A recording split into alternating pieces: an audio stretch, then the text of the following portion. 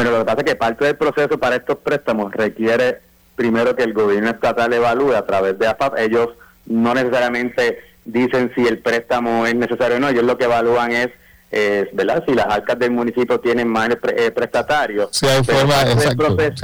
Pero la parte del proceso final, la aprobación final, es de la Junta de Control Fiscal. Y una vez lo aprobó la legislatura municipal, ahora pasa a la Junta como parte de la ley promesa en esa sección 207 que dice que la Junta de Control Fiscal... que su llamado es a la Junta que no lo apruebe.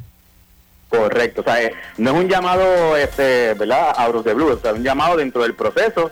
Y de hecho, estoy mencionando más, la Junta es la que tiene en las manos la última alternativa para salvar a la comunidad doradeña de este embrollamiento de $23 millones en menos de año y medio. O sea, yo creo que eso quede claro.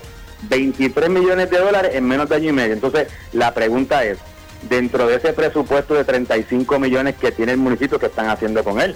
Para tener que pedir 23 millones adicionales. ¿Me sigue?